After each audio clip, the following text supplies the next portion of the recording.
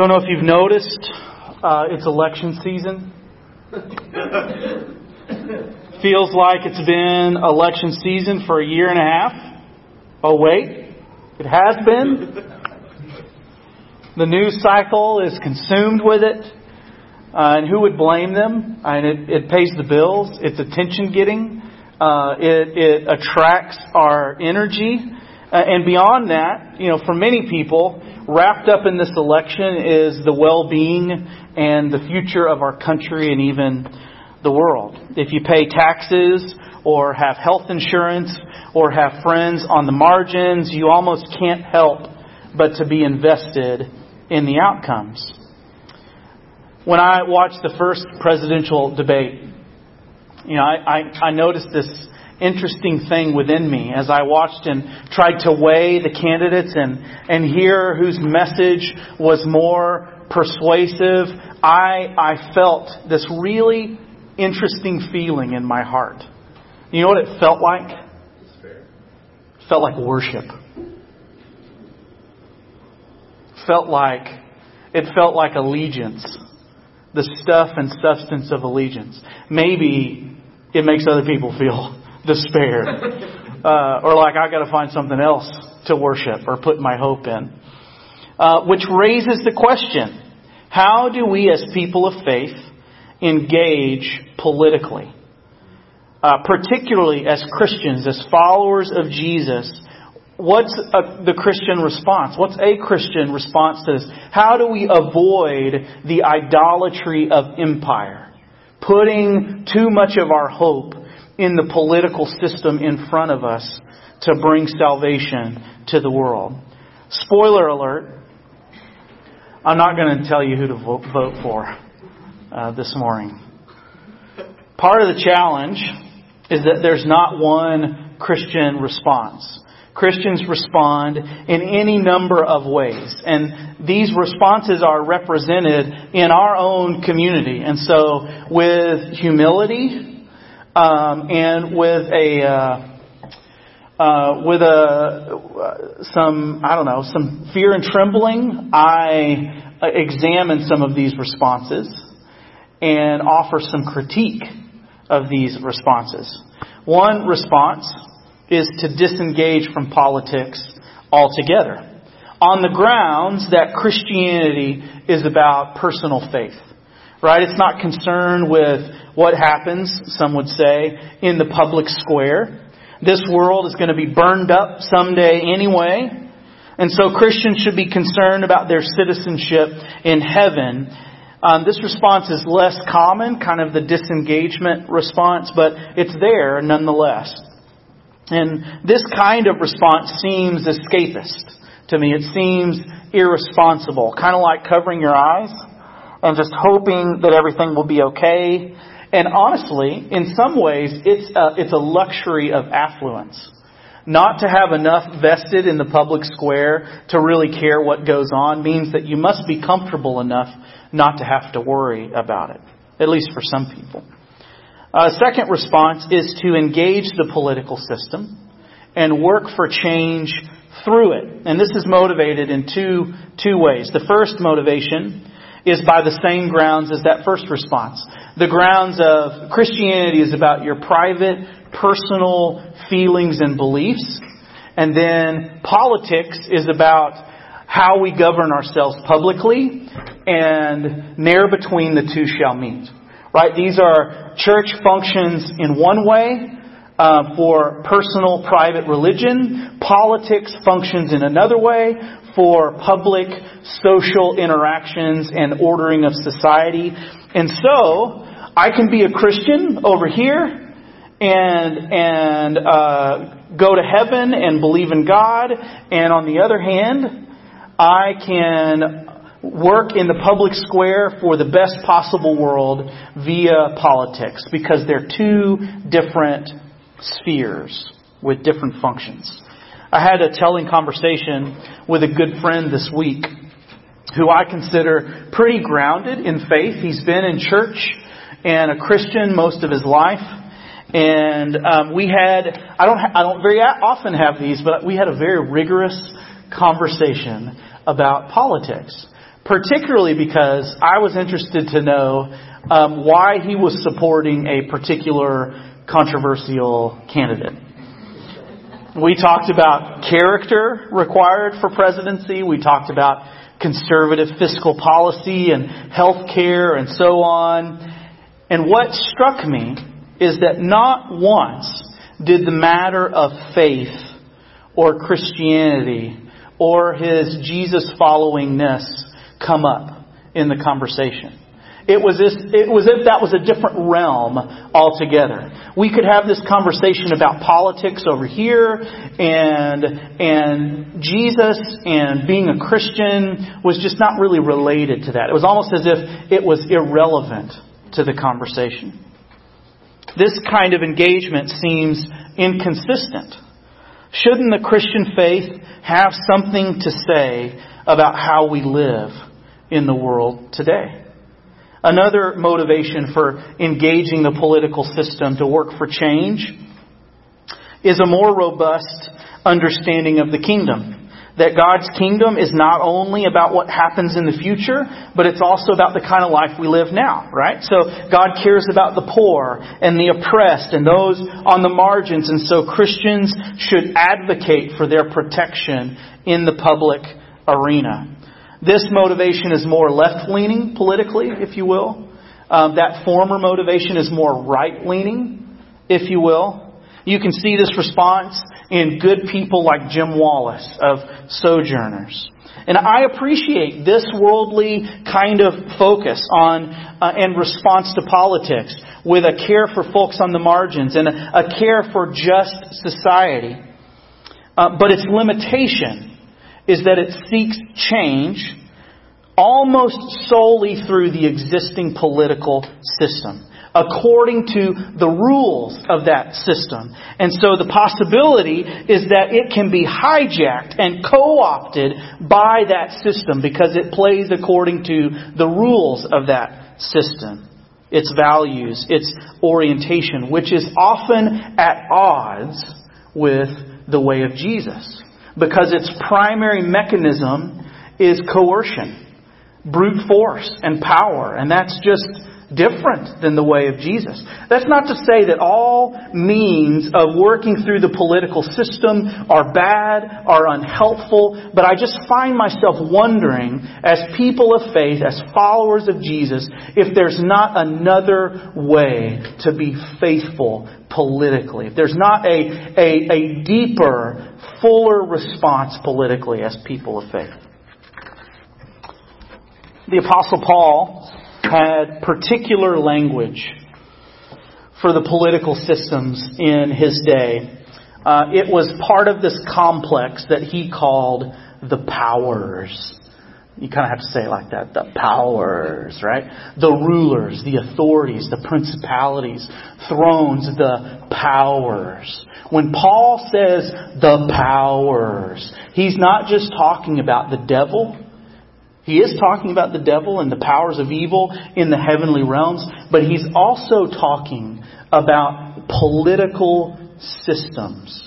The institution that was the Jewish religious system. The institution that was the Empire of Rome. So let's do a little Bible study, if you will, about the powers. Feel free to follow along in your phone. I don't have this on the screen. You got a Bible in your seat if you want to follow along.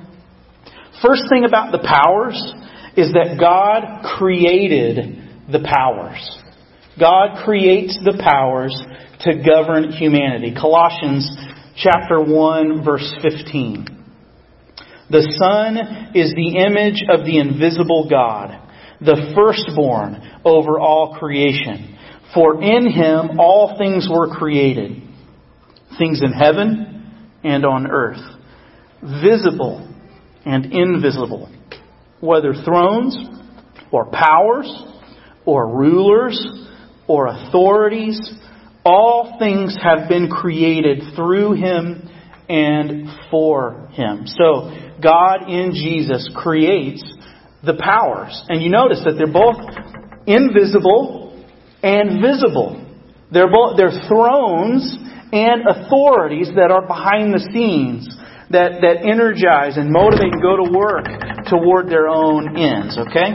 Political systems fit into Paul's conception of the powers. Second thing about the powers is that the powers have become broken. They are fallen, just like humanity. Almost in sync with humanity, the powers fall into brokenness and into opposition with the will of God. They harm people. They harm creation. They oppress folks. They stamp out particularly those who are on the margins, who have very little power. Ephesians 6, verse 11, if you want to turn there. Put on the full armor of God so that you can take your stand against the devil's schemes. For our struggle is not against flesh and blood, but against the rulers, against the authorities, against the powers of this dark world, and against the spiritual forces of evil in the heavenly realms. Notice even in this text, Paul is making a distinction between there are visible powers in this dark world and there are powers and forces of evil in the heavenly realms that are collaborating together. And it's not just about the people in front of us, it's about the systems that these powers represent.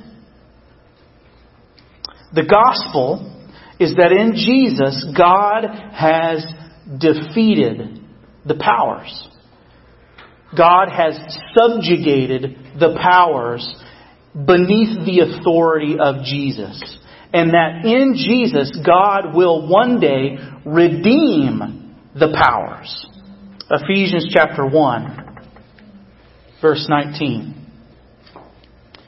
That power, the power that God has for believers, for us, is the same as the mighty strength He exerted when He raised Christ from the dead and seated Him at His right hand in the heavenly realms, far above all rule and authority, power and dominion, and every name that is invoked, not only in the present age, but also in the one to come. And God placed all things under His feet and appointed Him to be the head over everything for the church, which is His body, the fullness of Him who fills everything in every way. So in the kingdom of God, Jesus is King. Jesus sits on the throne next to God, and beneath His feet are all of the powers and principalities.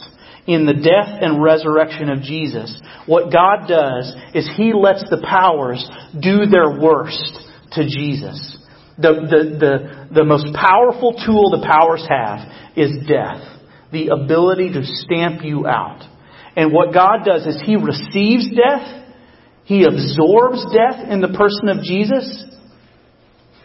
And He breaks through death.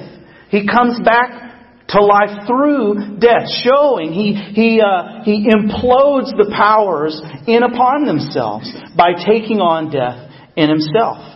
And by doing so, He is elevated above every ruler and authority. Everything is placed at His feet. Now, this is what's interesting. The way that God demonstrates His victory, according to Paul, the way that God embodies the lordship of Jesus, this political victory over the powers, the way that God does that is through the church. Yeah? Ephesians 3, that was our text this morning that Daryl read. And I just want to grab a couple of verses out there that are very relevant to us. God's intent, this is Ephesians 3, verses 10 and 11.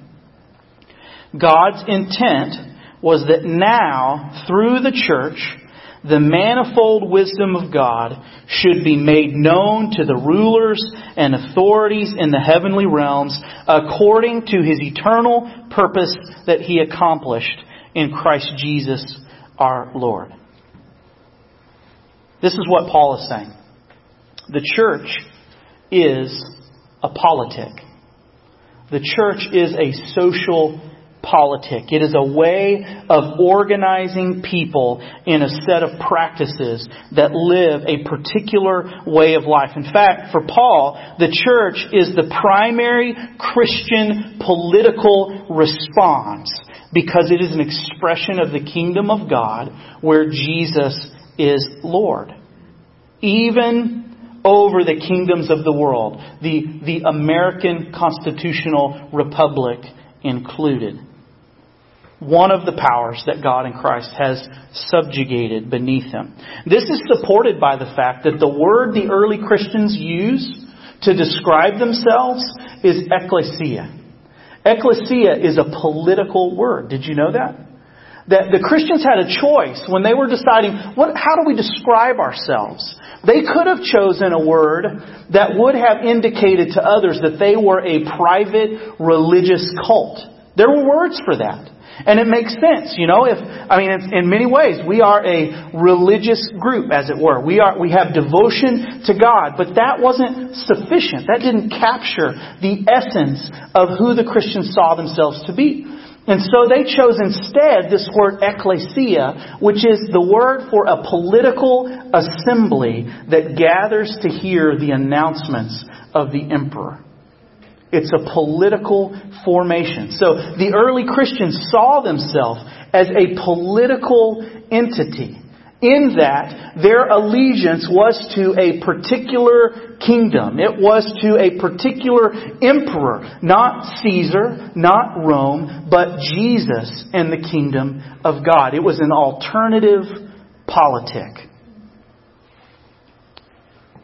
For Paul, the primary way the church makes known the manifold wisdom of God is through embodying reconciliation between people. Particularly for Paul, the hill he died upon was Jew and Gentile, Jew and non-Jewish people being able to be a part of the same community together. That was Paul's political work. And essentially it is. Empires exist to try to spread their peace. Pax Romana, Pax Americana, the peace of great nations is what their hallmark is, right? So we've got Pax Kingdom, the peace of the kingdom. Because in the church, what Paul is working for as a community organizer is to show how the kingdom of God reconciles very different people so that they can coexist together. In his day, it was Jew and Gentile, Jewish folk and non-Jewish folk. This was a witness. It embodied peace between diverse peoples that the kingdoms of the world are always seeking after but never attaining because they don't have the spiritual resources for it. Namely, the self-giving love that originates from God Himself. You could say, well, Charles, history is kind of against you on this one, right? Because hasn't the church perpetrated evil? Hasn't the church been co-opted by the powers? Hasn't the church been a source of division? It's true.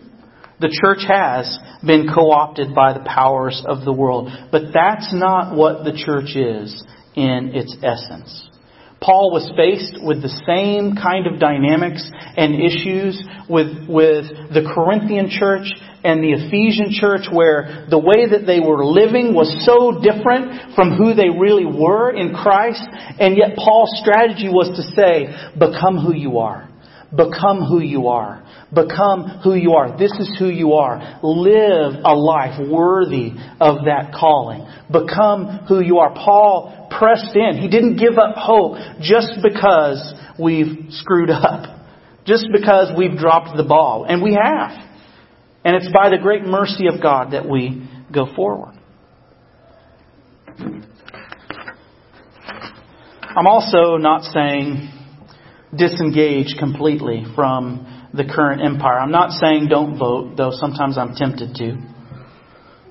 I think the deeper idea, the vocation of Christians, is not to get caught up in the idolatry of empire. Don't forget your primary allegiance by a long shot, and that is the kingdom of God and the lordship of Jesus. One of my mentors had said, relax, take a deep breath, affirm that Jesus is Lord and the U.S. government is not. Amen. Be the church.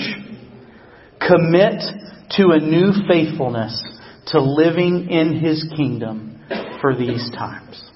So how do we do that? How do we be the church? How are we faithful in these times? There are many ways, but two that pop up right to the surface to me come to mind. First, we diligently must practice reconciliation with each other and with our neighbors. That is our primary witness in a partisan, divided, divisive world where we as a community embody peace among each other. And we as a community are a community where diverse people come together and find a common ground of love. A community for young and old, rich and poor, white and brown and black, gay and straight, gendered and transgendered. A community of peace that includes and welcomes all people unto God is a powerful political witness in a very polarized culture. And we can grow in this. Storyline can grow in this. The work of reconciliation under God and to each other is not easy. And we have lots of opportunity for growth. But that's a primary way that we get political, is to practice reconciliation, because through it we embody the coming kingdom of Jesus in the world. We embody that there's an alternative to the political systems of our day. Second, and maybe this is counterintuitive, we should worship together. Worship is a political act. Worship is political because it reminds us of our primary allegiance and calling to God and to reconciliation in this world. Communion with Jesus at the table reminds us that Jesus is King and has overcome the powers. That Jesus is Lord and not the government superpower that we live in the midst of. It reminds us that God is the one that's guiding the future of our planet and not some political candidate. That's one reason our worship gatherings are so important. Because they are political acts. They are not purely religious or spiritual kind of circle the wagon kind of moments, but a public witness to an alternative kingdom, an alternative politic, an alternative way of life. Jesus is Lord. Amen.